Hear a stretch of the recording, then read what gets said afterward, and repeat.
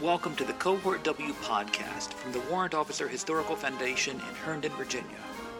Before resuming the interview with Dante Wins, I wish everyone a happy and safe Independence Day and want to thank the United States Army Band for their performance of the National Spirit March by my fellow Pennsylvanian Silas Hummel.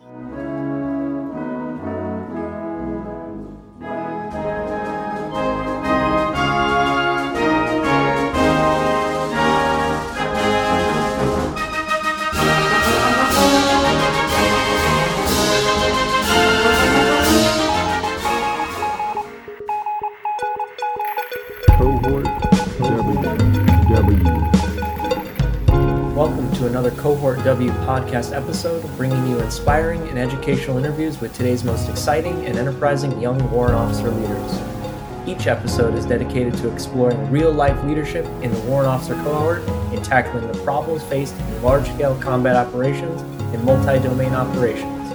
And now, here's your host,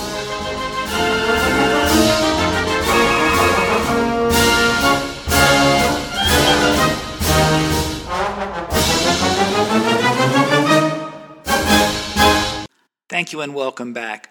When we left off, Chief Wins was discussing large-scale combat operations and his practical work of assessment during the shaping phase of the battle. We now resume the interview.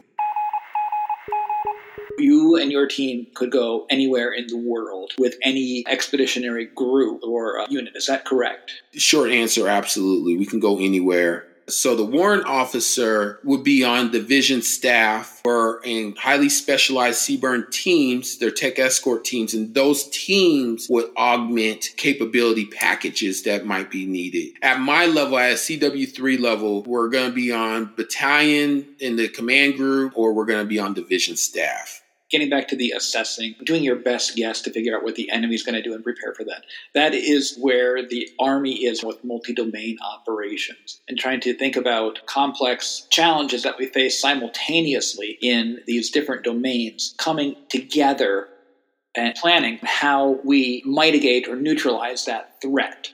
So where does the Chemical Corps warrant officer fit into that, please? What came to mind is a project that I worked on with JMC while I was here at 1AD. One of the things that I did was I started bringing in other warfighting functions. I want to make sure that we can't be defeated jamming our signals. So I brought EWO warrants in. I wanted to make sure that we didn't make ourselves a target. When the project manager came to us, he came into a room full of warrant officers. And those warrant officers, we're really looking at where can the enemy get the advantage over us? We could develop something that the enemy now has to counter and they don't have an answer for. When I think about multi-domain battle, that's what I'm really thinking about is how do I get after things to where we now have overmatch and now the enemy has to figure out how to counter that. When I'm the lead on that, I'll bring in warrants from different branches. Can you go back and clarify, there was a joint group you're working with at Bliss? Joint Modernization Command, JMC, is here at Fort Bliss. They were doing a project to test the nuclear, biological, radiological reconnaissance vehicle. This vehicle is on the Stryker platform now, so they're going to retrofit the Stryker platform. Eventually, the next generation combat vehicle will be that platform. And so we're using UAVs and we're using UGVs. When we look at that, now I'm looking at spectrum management, and I'm looking at, can the enemy tell my UGV to go somewhere else or my UAV to go somewhere else? And think about it, I'm collecting contaminated samples to bring back to a lab. If the enemy decides to divert my UAV, I just spread contamination in an area I don't want to spread contamination. So we got to get after that very early, and that's where that multi-domain piece comes in, sir. Thank you for that absolutely brilliant example. I appreciate that. Before we go on to the last portion, I just want to, again, say thank you so much for this excellent insight into the work of your literally decade-old cohort of warrant officers. I'd ask you now to take a little bit of reflection on that decade and ask, what have you learned, or what would you like to share with the audience about your work's importance as a part of the Army's mission? I've learned quite a bit about how do you communicate to senior leaders. I call it the 30-second rule because the senior leaders don't have very much time. So how do I impact and use brevity? And then when do I say, hey, you need to know this now? What I learned was also not to get so emotionally attached to what you do. It's easy to get excited about being a warrant officer and want everybody to know what you know.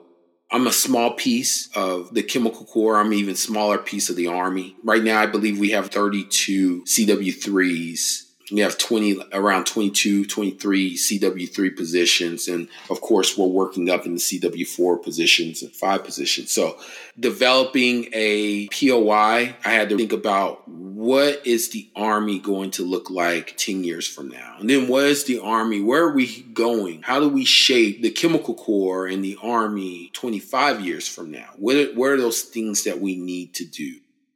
I'm going to CAMCO 2 at the Maneuver Center of Excellence. And it's basically a tabletop exercise. And we're going to look at how do we fight in a CBRN environment. What they wanted warrant officers to go. So there's 4 CW3s that are on this project, a battalion commander.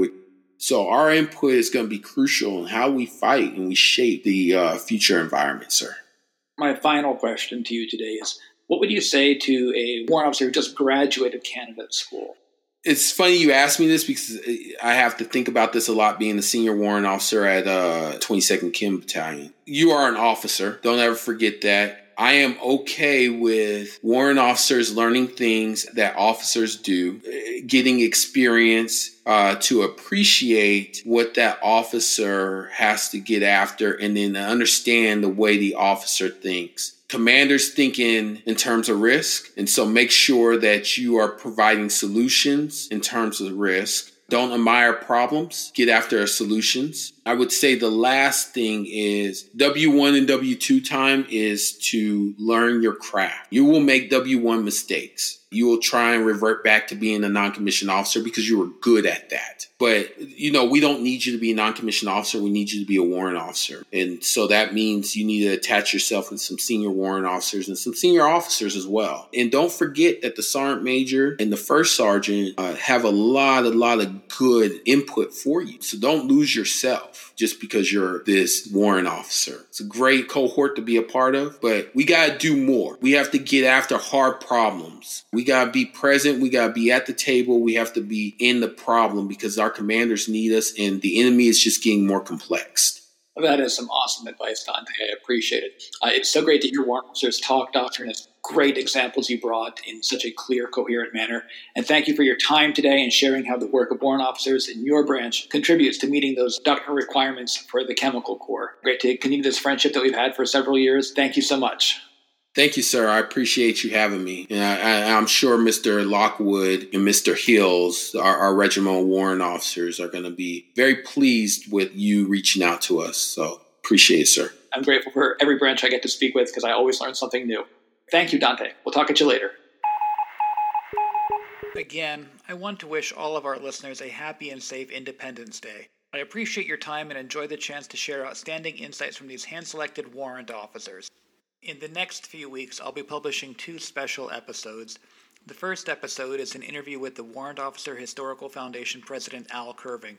The second interview is an operational look at the Order of the Eagle Rising Society selection process. Both of these interviews promise to be very interesting. Additionally, I would like to thank Dante Wynn's hometown audiences in Lawton and Perry, Oklahoma. Further, I would like to thank our international audience in Milan, Italy, and South Elmstall, England. It's a pleasure to have this worldwide audience. Finally, if you're interested in reaching out to me or the Warrant Officer Historical Foundation, you can write me at cohortw1918@gmail.com, cohortw1918@gmail.com. And I look forward to hearing from you. Thank you so much, and have a great week. Cohort WW On behalf of the Warrant Officer Historical Foundation, thank you to today's guest for your insights on the future of warfare and the importance of the warrant officer to that fight.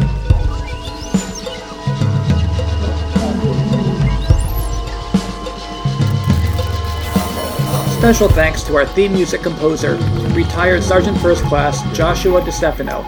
Visit joshdestefano.com to hear more of his outstanding works.